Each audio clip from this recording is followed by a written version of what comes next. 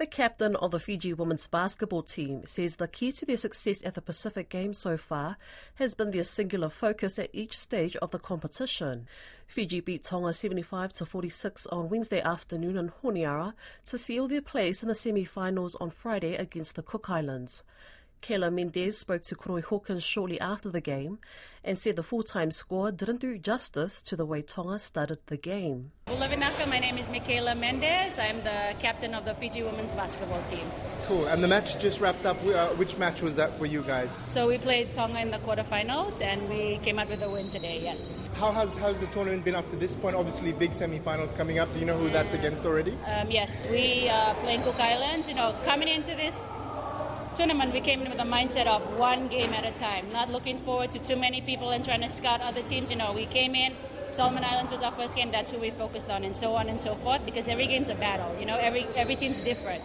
So when our coach talks to us, what's the what's the goals for the game, we follow heed, get focused, and that's what we do. We take it one game at a time. So that's the focus. What's today's game? That score seems quite wide. It looks like was it tight at any point, or was it just No, it was tight. They came out strong in the beginning, so it was a wake-up call for us, right? Like I said, we can't underestimate anybody. We can't afford to have slow starts like that. It's a game of runs. I always tell my team, especially the young ones, it's important for us to stay together, right? Because that's what basketball is. You go up, you go down. The important thing for us as a unit is to stick together and play through those, yeah? You don't get, calls don't go your way. We can't let that affect us as a team. We still need to run what we know we do best. You said one game at a time. Yes. What do you know about Cook Islands? They're your next focus, obviously. They're very, they're matching up. They're a very skillful lot. Yeah, they have a lot of guards that penetrate and can shoot the three, so I know they're going to be running in transition, I know the heat is affected, but we all are in the same environment, so I think everyone's going to be affected by the heat, so I think that one can just be counted out.